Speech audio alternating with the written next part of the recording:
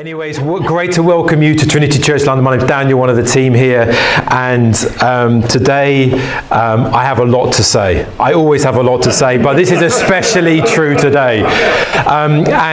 You need to consider this message like the contents page for the rest of this term. So I'm going to give you a lot of headlines of stuff that you might say, hang on a minute, just put the brakes on. I need to hear a little bit more on that. But you've got to consider this like this is what's going to be coming up the rest of this term. Because over the next 3 months, we are going to be immersing our souls and our eyes into the vision that we believe God has for us as Christians, as Trinity Church London, and for this city and for the nations. So what I want is to give you just the highlights of what is coming up. And I know for some people, when we start talking about vision, some people love it because it's like it's new, it's change. If you've done anything for 3 months, it's already boring and you want to do something else. So like, yeah, let's do something new. For some of you, vision talks, you just look blankly because you're not wired that way. You're just like, what's in front of me? What can I see? For others of you, you think like this is a burden because this is the moment where the pastor tells you to do more stuff for church. Like we need 4 more people for the kids' work, and we need a welcome team, etc., etc. I have to say, actually, not all. Not true. Some of it might be. Let me just, before I undo myself. But what I want to say is right now, vision is super important for every single person. What you think about the future actually does shape you. And it shapes us as a community. What we think is going to happen in the future shapes us. We all live out of a particular story that we think we are living in. Where we came from, what my purpose is in life, what my identity is, who am I, where I am destined. We all live in a kind of story. For a lot of us, it's unconscious. It's deep down in our subconscious. We're not quite sure. If someone asked you, you wouldn't be quite, you're like, I don't know. We kind of emerged from some moment, some big bang thing, and maybe it's just going to be mulch at the end, and I don't know. Maybe there's a heaven. I'm not sure. But we are all living out of a sense of what we feel our story is. Thomas Merton, who was a Catholic monk, he says your life is shaped by the future. So that what you think is coming in the future, the end that you think you are living for, shapes your ethical living now. It shapes where you spend your money, how you spend your time. And we need to be crystal clear as Christians, what is the future for us? Because as a church, as a leadership, we've been talking and praying and thinking about what is it that God is calling us to. And there's just been this deep awareness that we are not trying to pluck some kind of clever marketing strategy from within us. Hey, we've got some ideas, we've got a few products we could sell. Like we're not trying to come up, we are, as a community, we receive all things from God, from Him, through Him, and to Him. This is a received vision. This is a biblical vision of the future world. This is a biblical vision of what London one day will be like. So I want us to immerse ourselves in this. I'm going to pray now for us to have spiritual eyes to see this. Because my prayer is, when we're a church plant, we're gathering together, we all come with different ideas and visions. Our goal and our prayer is that over these next few months, all of our eyes just align to the same vision. So this is what God has got for us. This is the grand narrative that we are all living in, and this as a community is how God is using us to get to that place. So can I just pray for us first? I want to pray Ephesians 1 very simply. For this reason, because I've heard of your faith in the Lord Jesus, Trinity Church London, and your love towards all the saints, I do not cease to give thanks for you, remembering you in my prayers, that the God of the Lord Jesus Christ, the Father of glory, may give you the spirit of wisdom and of revelation in the knowledge of Him, having the eyes of your hearts enlightened, that you may know what is the hope to which He has called you, what are the riches of His glorious inheritance in the saints, and what is the immeasurable greatness of His power towards us who believe, according to the working of His great might, that he worked in Christ when he raised him from the dead and seated him at the right hand in the heavenly places, far above all rule and authority and power and dominion, and above every name that is named in London, not only in this age, but also in the one to come. And he puts all things under his feet and gave him, Jesus Christ, as head over all things to the church, which is his body, who fulfills all things in him. And Father, would you give us this kind of vision? Not an earthly vision, but a spiritually born vision that will create deep confidence in our hearts for your future work. Amen? Amen. So this is our vision. I'm hoping you've seen it already. Our vision is to see the glory of God known in all of life across London and the nations. And I love this because it's not about us. It's about God. And this is way more than a statement. This is not something like that we're going to stick on an office wall and like, hey, here's our vision statement. We hope you're on board with this. For us, this is our passion. For me, this sentence is something that I want to give my life to. I want to bury my life in Jesus Christ and in this city so that every square inch of London would be filled with the knowledge of the glory, the strength and the beauty and the wonder, the life-giving glory of God. This is one I want to give my life to. And this is the trajectory that we want to set as a church, that we would be all about God. So I want to set this statement in its context, because this isn't plucked out of nowhere. We've actually, believe it or not, it looks very simple. It took 12 of us 12 months to figure out this sentence. So I hope you appreciate the work that's gone into that sentence. You might think like, yeah, we obviously need some help, like we need some grammar, I don't know. But this is the story. Our story is not actually, it doesn't start with us. Trinity Church London doesn't start with us, doesn't start with me, doesn't start with an idea. Humanity doesn't start with us. The human race does not start with a big bang of a collision of particles. The created universe starts with God. Glorious and beautiful and strong, august in himself. Father, Son, and Holy Spirit in perfect communion, enjoying one another with a volcanic, infinitely hot, flaming, volcanic joy in himself. Father and Son, Son in the Father, bound up in the love of the Holy Spirit. He needed nothing. Utterly unreliant on anything outside of himself, Father, Son, and Holy Spirit. And he could have lived for eternity, with eternity, with eternity, utterly joyous in himself. The Father and the Son and the Holy Spirit had everything that we so desperately want in life, perfectly formed in himself.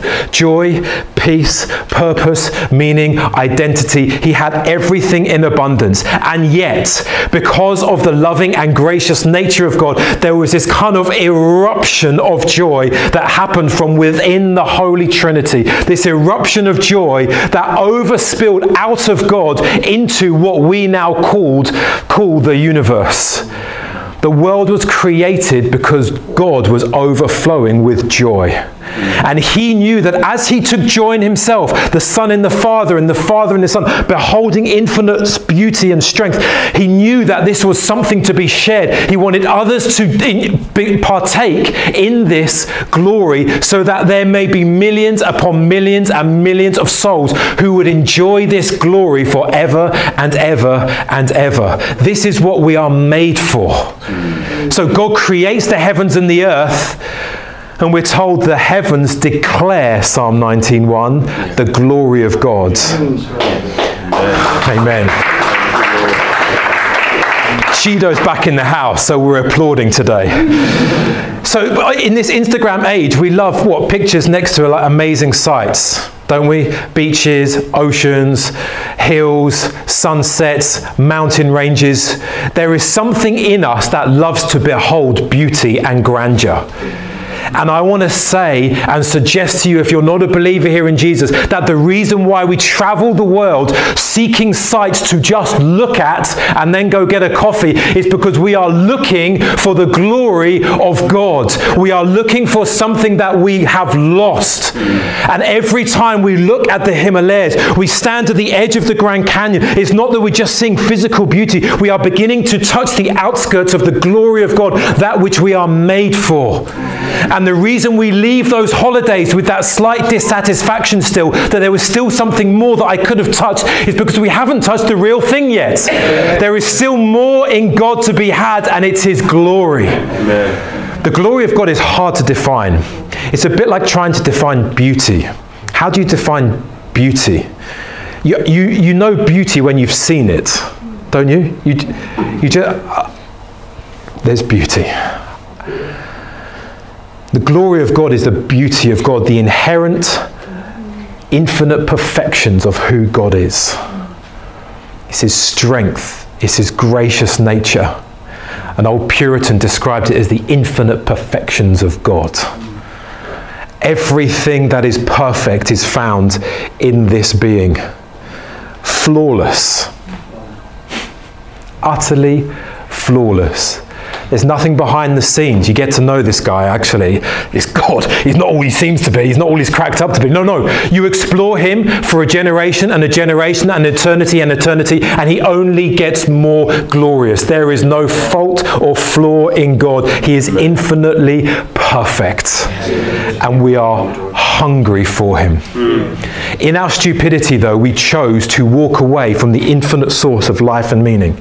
You know, if you walk down the street today and say, hey, would you like unending peace and joy in your life? Every night, just this overwhelming sense of bubbling joy and optimism and hope and peace for the future. Would you like it today? No one's turning that down. But where we think we find it is in the wrong place. My problem with Gucci is that it's not that I'm just dismissive. I like it too much. That's my problem. But I can tell you now that as much Gucci stuff that you buy from the shop next door, it is not going to satisfy your heart. Only infinite beauty will do that. Gucci just awakens a passion, a desire for true beauty. So when you walk past the shops, don't just say, I really want that. You say, that tells me that I want God. It has elicited some passion, it has awakened an appetite in my heart that can only be satisfied by being immersed in true and infinite and eternal beauty. And yet Paul says this about our hearts. He says, claiming to be wise, they became fools, that's you and me, exchanging the glory of the immortal God for images resembling mortal man and birds and animals and creeping things. We just turned. We thought, actually, we could find it in somewhere else. That looks quite interesting. Infinite source of joy and peace and meaning. I'll just wait right there. I'm going to try this. And suddenly, the whole earth, spiritually and physically, fractures. Because we are designed to orbit around God. And as soon as we take our orbit from God to something else, everything, the equilibrium is broken. Life fractures spiritually and physically, so that we are living in a painful, isolated, sometimes it feels like a meaningless world. Because we are not orbiting around the glory of God anymore. And yet God in his gracious nature, he says, I'm going to come down and descend, and I'm going to manifest my presence with you. So in the Old Testament, we keep getting these moments where God comes down and he says, I'm going to be with you. And when we read the Old Testament, what it is when he comes down in his presence, it's his glory. The presence and the glory of God are synonyms in the Old Testament. So when God tells the Israelites to build a tabernacle, a tent, he says, here is where my glory is going to reside. Because you need my glory if you are going to be whole. This is where you find meaning, in my beauty and in my strength, not in the things of this world. And so we have this temple that's created, this structure that's supposed to last forever, but what actual building does. And then God said, I'm going to indwell this building. Solomon dedicates the temple, and he has everyone surrounding him, he kneels down and prays, and what happens? The glory of God fills the temple, and everyone falls on their face. In the presence of God, in the glory of God, there is healing, there is forgiveness. We are made whole. I was just reading earlier in Psalm 72 that we blossom in dry cities.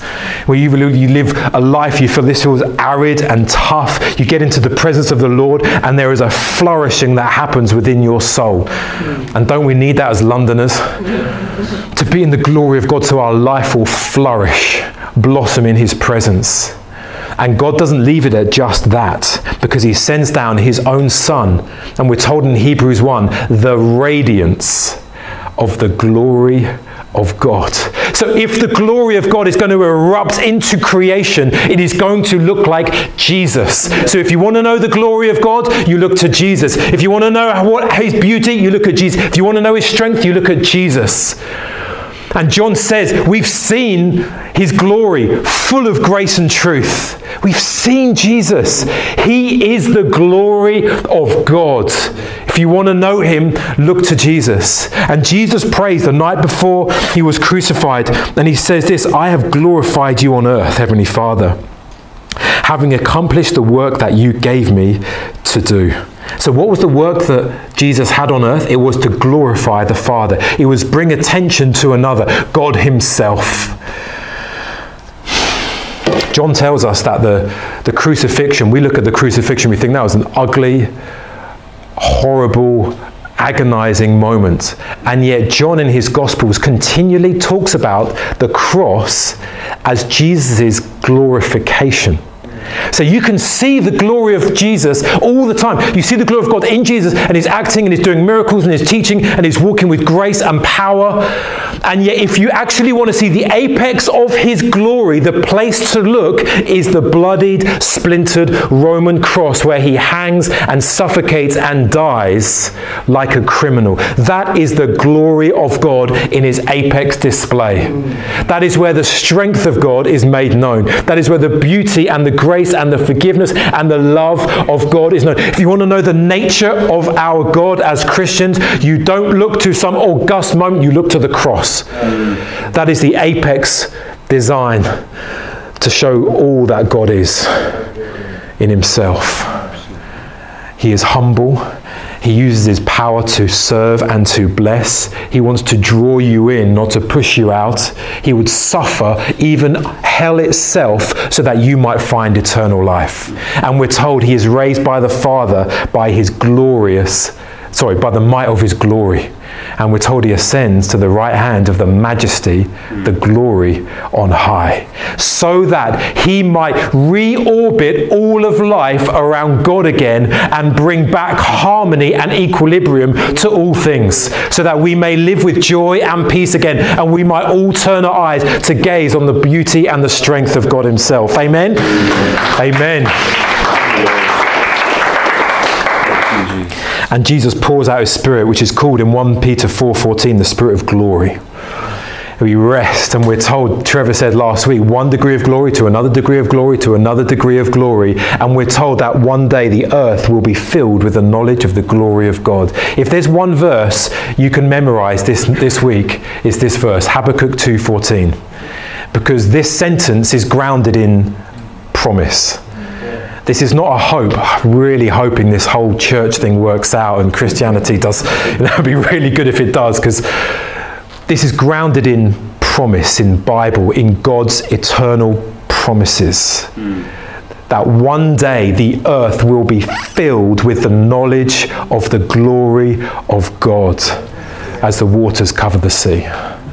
So everywhere you tread in the age to come will be filled with the glory of God. Not just there, but the knowledge of it. Personal, intimate enjoyment of God's glory.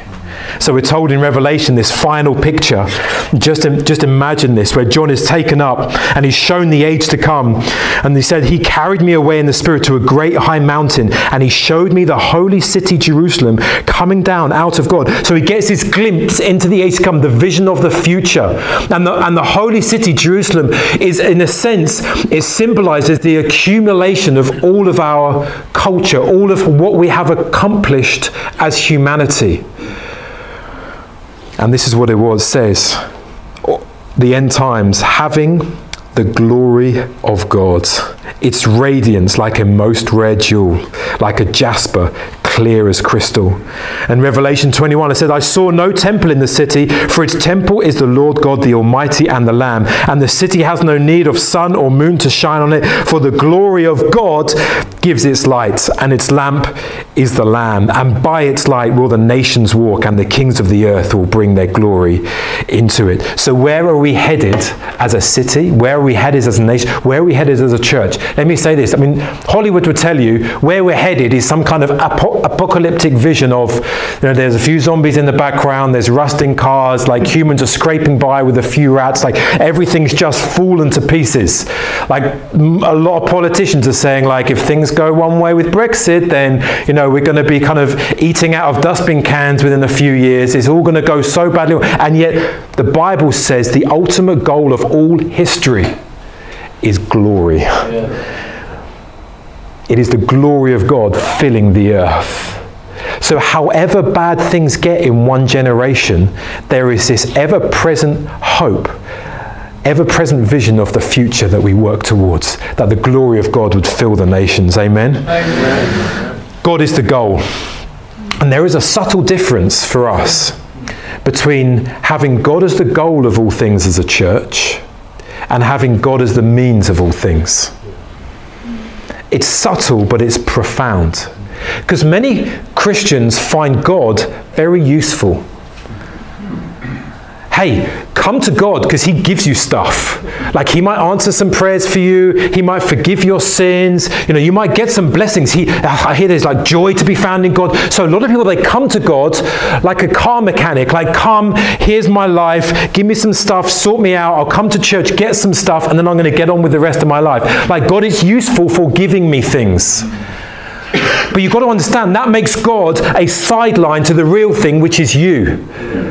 But what we are saying as a church, that God is not a sideline that helps us fulfill our vision. God is himself our very vision. Amen. So the reason we get forgiveness as a church is not so we can walk away and do other stuff with our life. The reason we get forgiveness is that we can know the glory of God.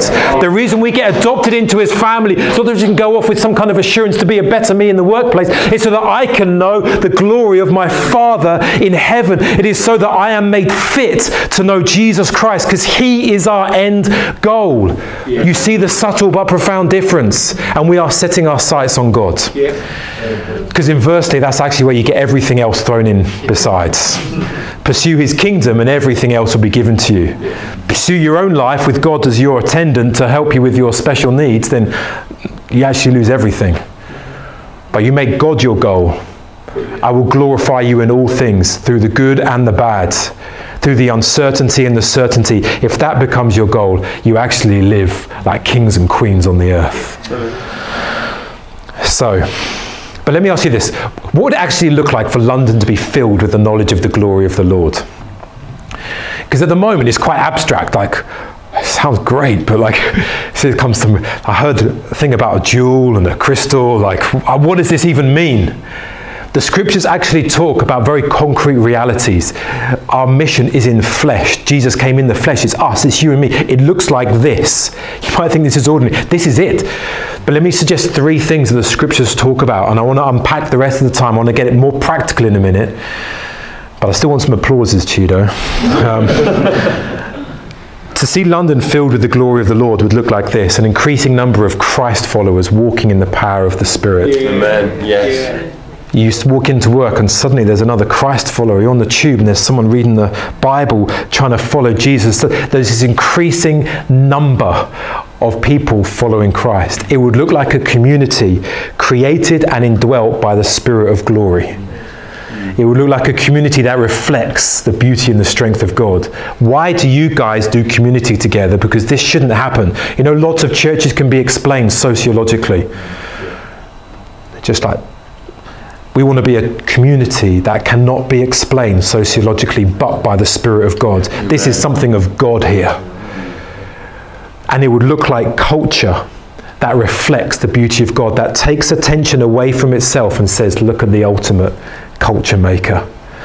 So I want to just take my time now under these 3 headings. Okay? Does that sound good? Good. Tough if not. Firstly, it is going to look like this vision, Christ followers. an increasing number of them walking in the power of the Spirit. Isaiah 43, God gives this promise: "Fear not, says the Lord, for I am with you. I will bring your offspring from the east, and from the west I will gather you. I will say to the north, give up, and the south, do not withhold. Bring my sons from afar and my daughters from the ends of the earth. Everyone who is called by my name, who I created for my glory, whom I formed and made." I love that promise.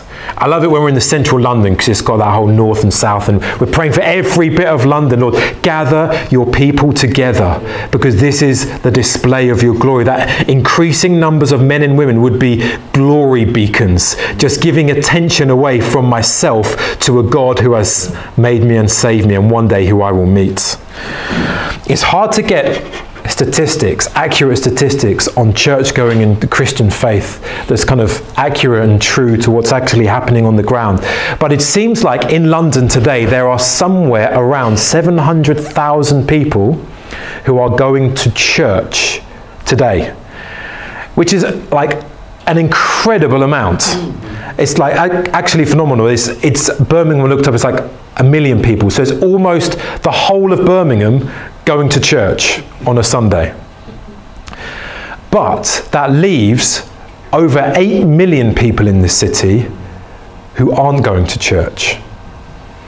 Over 8 million people who are not going to church, if that statistic is right. That's a lot of people who we are praying for. That we are asking for a reorientation, not to win to some campaign, but to say we have found infinite joy and infinite peace, and it's not in this stuff, it's actually in God. Would you come and meet him?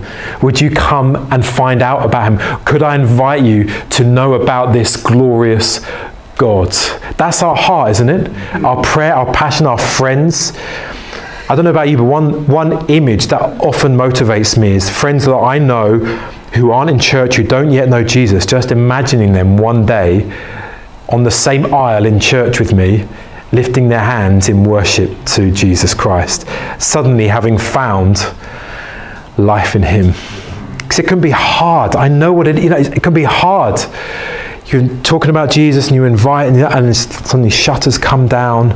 We're living in an increasingly hard spiritual age. Yeah, but what if your friend, your neighbour, your colleague could find life in Jesus Christ?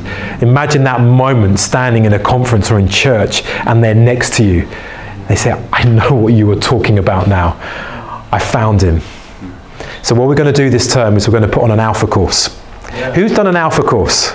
Anyway, hands up. Oh, only about 50%. Okay. Well, there are some of you who haven't done Alpha course.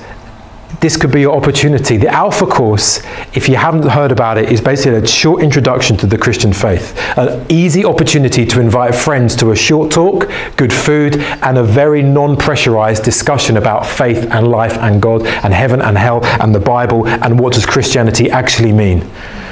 And we're going to put this on from October the 23rd. On your chair, you would have seen some flyers.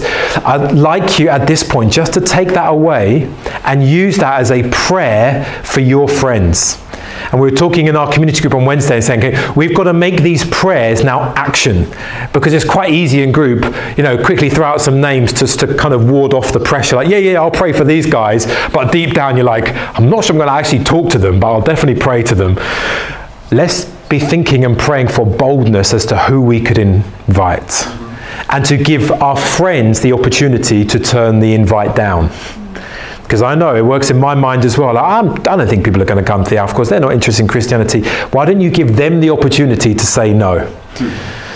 And the very least, you've blown your cover, and it might make the way for other conversations down the line. Amen? And we're also going to go for a mission week that's coming up on the 23rd of September. So we're going to go for 4 days. We're going to get out on the streets. It's going to feel scary. We're going to put on t-shirts. We're going to fly off to pray for people, just chat to people. We're going to get around some of the university campuses. We're just going to bombard people with Jesus and Trinity Church London and invite people to know him and come be part of his family. So if you want to be involved in that, even for an afternoon or a lunchtime, then come and talk to AJ and he will help you with that. And I also want to just briefly say one thing, which is actually a sad note for us about Donna Bloomfield. Some of you know Donna Bloomfield. She has an incredible ministry in Burundi, seeing people come to know Jesus in Burundi. She was looking to make plans to move to London and use Trinity Church London as her base while she ministered out in Burundi and come back, and would be a base for her, a family for her. It's too long to go into at the moment, but just to say that she is actually not going to be moving to London now, but to the Isle of Wight. So it's a little bit of a different thing, but Charles and I sat with her and the pastor of the church in the Isle of Wight, and it was quite clear quite quickly that God has led her on a very distinct journey for her. So the sad news for us is that Donna and that Burundi ministry is not going to be directly linked with us. We're going to hopefully still stay and financially support her work in what she's doing in the nations, because our vision is London and the nations. But just so you know, if you've been wondering, like, Donna was going to be moving to London, we haven't seen her for a while. She's actually moving to the Isle of Wight. We're going to do a proper send-off at some point, but I told you this is going to be headlines, so there's a headline about Donna. If you want to know more information, talk to Charles, because he's been involved in the whole process, and just if you want to know how things worked out, then do speak to him. Okay, secondly, we are going to be a growing community created and indwelt by the Holy Spirit, because Ephesians 2:22 says this: in him you also are being built together into a dwelling place for God by the Holy Spirit, the Spirit of glory.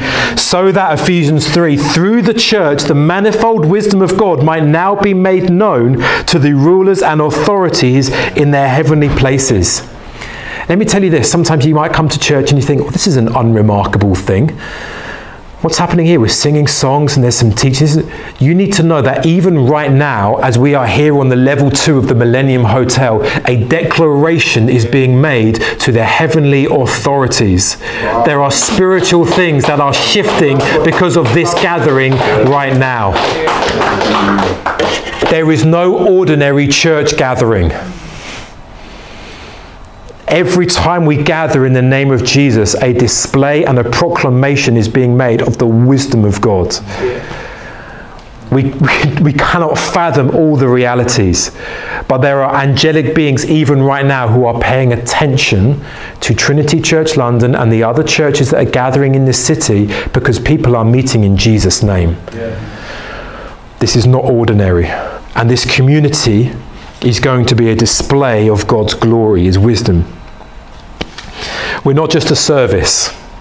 So sometimes church can feel like, hey, there's a few kind of people who do some stuff, they put on a church service, I can turn up, get my spiritual needs met. If I like it, if it feels good, if I go home with a buzz and an inspiration, then I might come back. If not, I may go to another church. This is not that. This is a community of brothers and sisters gathering in Jesus' name to lift up His praise. And I think if we can get that right, if we can come together all knowing, hey, I'm not on a rota today, that means I'm free to serve however the Lord might lead me. Who can I talk to? Who can I bless? How can I get involved in a way that's not on? If we can come with that mentality, something beautiful will happen with this community. Let me just say some things about what's coming up this year. Firstly, over the next 12 months, we're going to be forming a membership course for Trinity Church London. We may not end up calling it a membership course, but we are going to be forming a course, a moment where everyone who comes to be part of us and says, actually, I would like to be part of this community, there's going to be a moment where you can walk through a process and find out who we are, what our vision is, our values, etc., and know what it means to be part of this community. The plan is over the next 12 months. In the autumn term, we're going to preach vision. In the winter term, we're going to preach the mission. And in the spring term, we're going to preach the values. And as we do that, we're going to grow and we're going to form a process whereby next September 2020, we're going to roll out a membership process so that everyone, this might feel weird for you if you'd be like, well, I was here from the beginning. I was here at the very first prayer meeting. You're asking me to become a member? Like, it's actually just something where we all get on the same page. We say, this is what I want to be a part of. So that everyone else who comes in the years to come will know this is what it means to be part of this community. So we're going to be forming that. So we're going to be securing ourselves and our identity and our unity as a community together. The second thing is this: within the next 12 months or in 12 months' time, we are going to be recognizing an eldership team. So at the moment, there hasn't been a recognised eldership team, and in 12 months or less, we're going to recognise an eldership team. Biblically, when you come together as a community, you submit to authority. And I know that's a crazy word for some of you to think about. Submitting to, this is not, I'm out already. Just bear with us for a little while and just find out what it might look like first. But biblically, churches flourish when we submit to authority. And the God-given authority over churches is eldership. So we are going to be working in the background. You won't see that happening up front too much, but to form and recognise and establish an eldership team. Thirdly, we want to become financially sustainable. So there's a report that Pat Anderson, who you may not have met, but she lives in the Isle of Wight, so I don't know why you would have met her, unless you travel to the Isle of Wight regularly and happen to bump into someone called Pat Anderson. Anyway, so she does our accounts for us, and she's served us brilliantly over the last year. She's put a very brief report that's available for everyone to take home. If you've got more questions about our finances, you feel free to any time email Pat and ask her questions about how things operate, etc. We want to be as open and transparent as we can be with our money. Okay, deep breath, because, yeah, thanks, Anna Healy. Very exciting, and I am excited, so I hope by the end of this next 5 minutes you're as excited as I am. We are going to be moving venue from the Doubletree, Victoria. Woo! Yeah, thank you. So this is quite a journey for us, and for a lot of people, you've joined a church plant that was in Victoria, and that's kind of what you knew and know and think, I've just got my head around Victoria, now what's happening? So let me just tell you how and why we got to this place, because it wasn't in our plans to be moving venue. It wasn't like a 2-year plan. Yeah, let's get settled for 1 year and then just blow stuff up, mess things around and move venues and change things around. This is a God-breathed thing that we believe, the word that's come through time and again, that God is taking us to take a step up as a community, that there is a speeding up, there is a step up that's going to happen marked by this change of venue.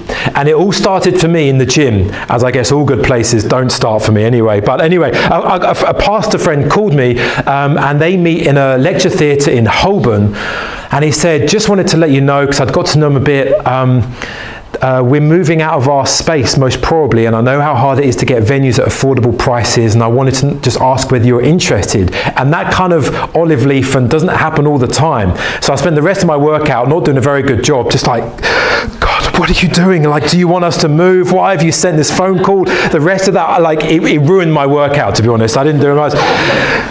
But I just settled on it. Over a few days, I thought, no, this is like, why am I even thinking about this? I'm the kind of guy who likes the new thing. So I've got to like just settle my heart. No, we're settling, we're building with foundations. This is not for us. We even had a team meeting. We had to gather together for a whole day. I thought, it's just not appropriate. It's not the right thing. It's on the shelf. And then we came to a moment, we had met every Tuesday, a small team of us meet just to talk about the practical running of the church. And AJ told us that the Doubletree, Victoria, they had double booked us again, which had happened a few times. And then this whole lecture theatre option came up to my mind. So I just threw it in. And I can only say that the Holy Spirit ambushed that meeting. And we took the next hour and a half discussing all the ins and outs as to what was going on with the venue. And honestly, my head was spinning for the rest of the day, because I was like, God, are you saying we've got to move? And I don't want to kind of not move because I'm being a coward, or it just feels like too much work, or but I didn't want to be stupid as well because we're just selling in. So I felt, and I got home that afternoon, I got back to my desk and I switched on a sermon by Mark Sayers, who leads a church in Melbourne, and he was just sharing this thing. It was just a background sermon, and within 1 minute of me turning this thing on, he shared this story about how the Lord had said that he had to move out of their building that they had just bought if he wanted the church to be everything that God could make it to be. And I just stopped everything. I thought, I need to pay attention to this, Lord. What are you doing? So that ensued a whole bunch of conversations, and honestly just confusion at this point, I have to say. There was no clarity. It wasn't like, it was just like, what? I knew that God was saying something, but I didn't know what. God was leading us somehow, but I didn't know where. So the prayer really was just clarity. Lord, would you give us clarity as to what is next for us as a community? And Mike and I went for a prayer walk one early morning on a Tuesday, and we're walking around the Brompton Cemetery, which felt appropriate to, really stir our hearts up. And, I had no devious plans for Mike, but he was just like, let's pray around a cemetery. We've got one life to live. Let's make our prayers count. We're just discussing the venues.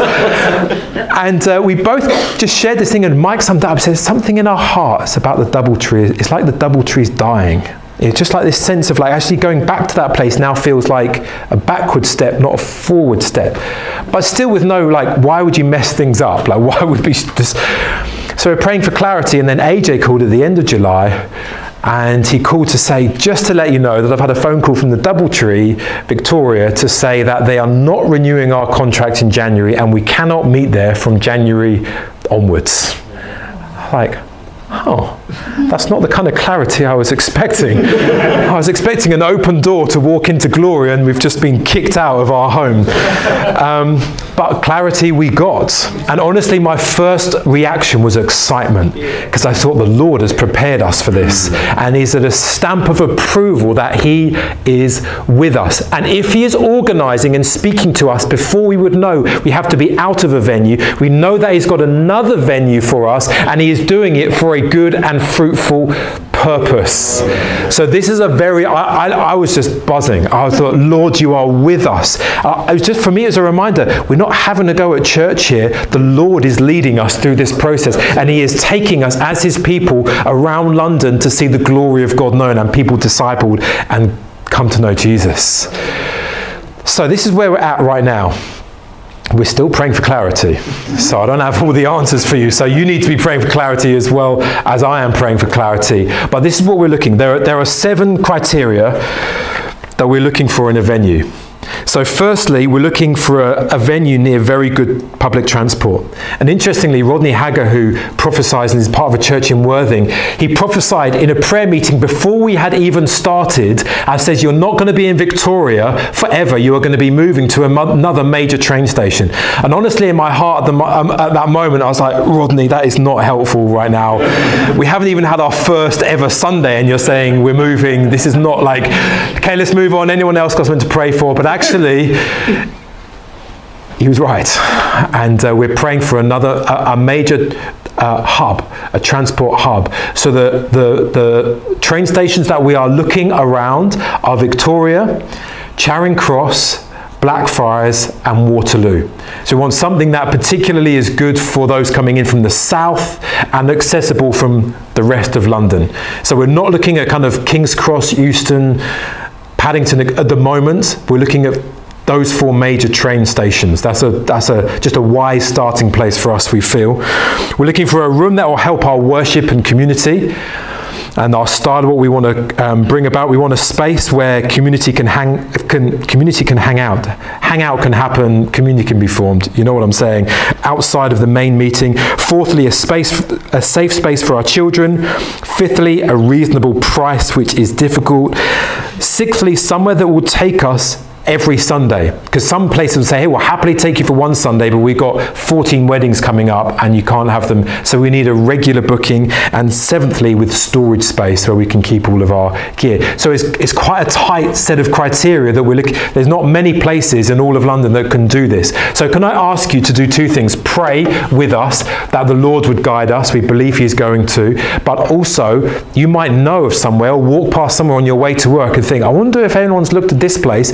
Feel free to call any venue up at any time. We're in that scenario, because you never know what kind of places will emerge as we take this journey on. But this I know, that the Lord has good purposes for us in this move. There is going to be a step up and a speed change that is going to happen in a venue change. For me, I felt like the Doubletree has served really well as like our launching living room. If we were planting a church in a town or in a suburban setting somewhere, someone might have a huge living room and say, hey, let's all meet for our first year in the living room. The Doubletree has almost served as that purpose. We have begun to grow, and we now need to find a place that is going to be a step up for us and orientate ourselves where it's easy for lots of people to get to. Amen? Amen. Good. And thirdly, we're going to see London filled with culture that reflects the beauty of God. And by culture, I mean the stuff that we accumulatively produce, artifacts. So sometimes you think, well, culture is theatre, it's film, it's architecture, it's the things that we produce. But culture also has to do with the way that we behave and relate to one another.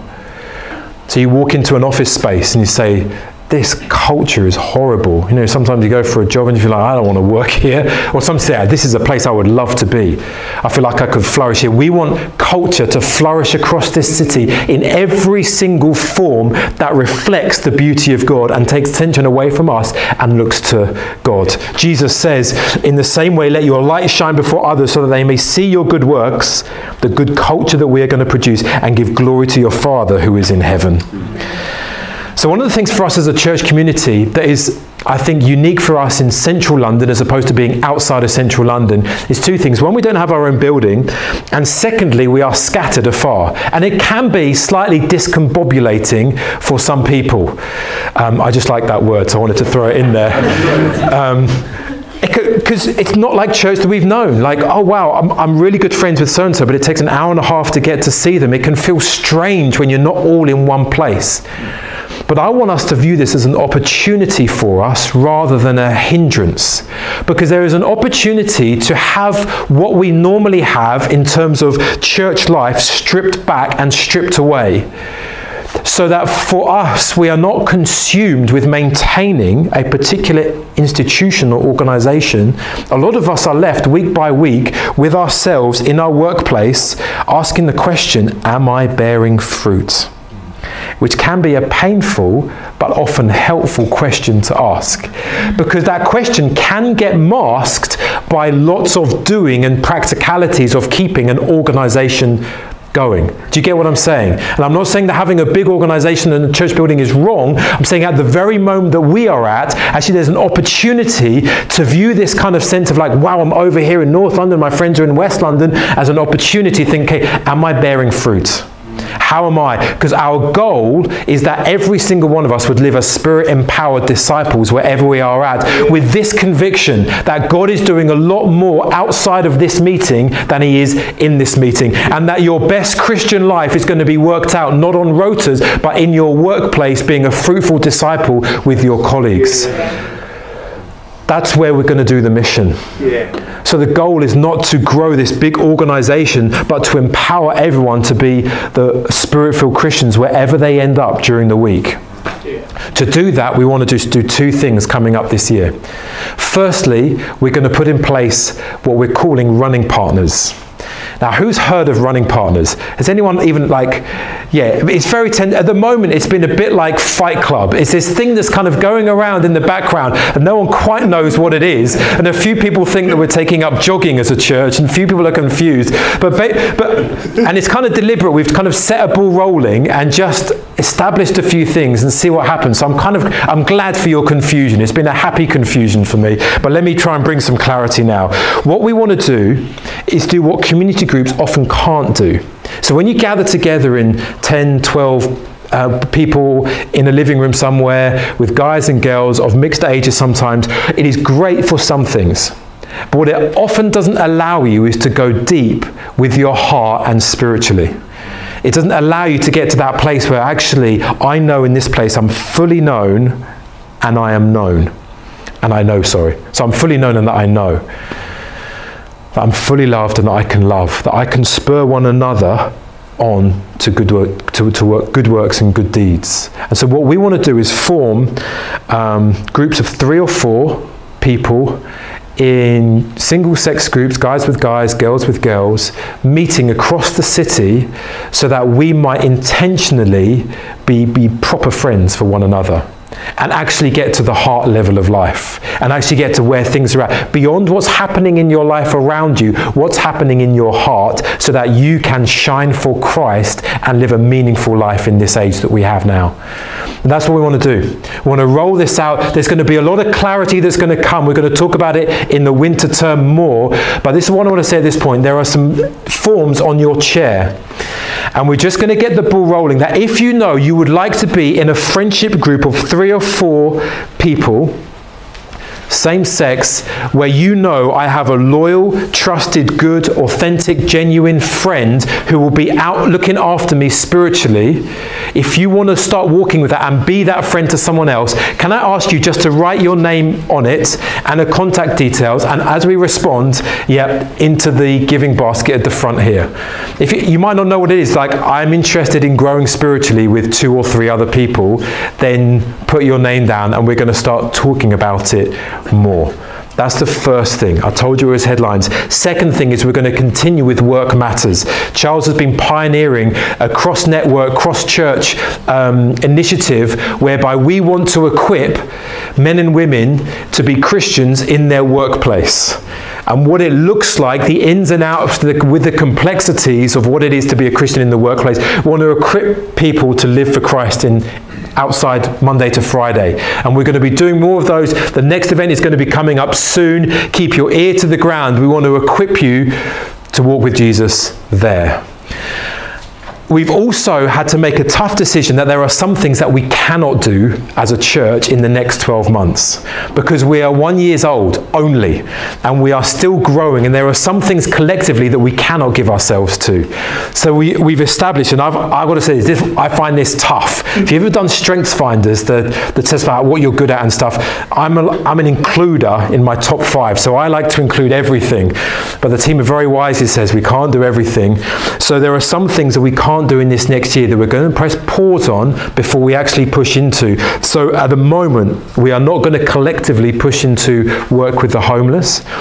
Collectively, we're not going to push into work in Parliament and influencing things with Parliament. Social justice issues that require campaigning, etc. We're not going to press into yet collectively. We are going to wait until we, at the right moment where we know we're at the right stage of people strength, resource strength, money strength, where we can get behind this. So please don't hear my heart and say, these guys, they said they don't care about the homeless. What we're saying is right now, we can't throw our lot into that. We're going to wait for the right time. But if you come and say, I've got a calling on my life to influence Parliament, we are going to pray for you and back you in that as you go and do it. Because that's your calling in Jesus Christ. Does that make sense? If you come and say, I want to give my Monday night to working with the homeless in Victoria, we're going to say, we're going to pray for you, we're going to bless you, get your group supporting you in that.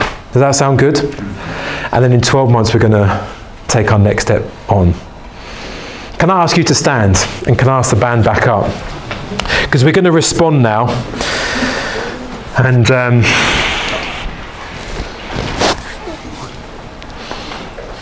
maybe just close your eyes, whatever, just going to help you just allow some thoughts to settle.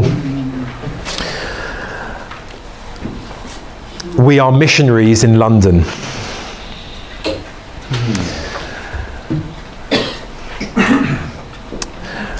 We have been called to be missionaries in London, and to be a missionary is not glamorous,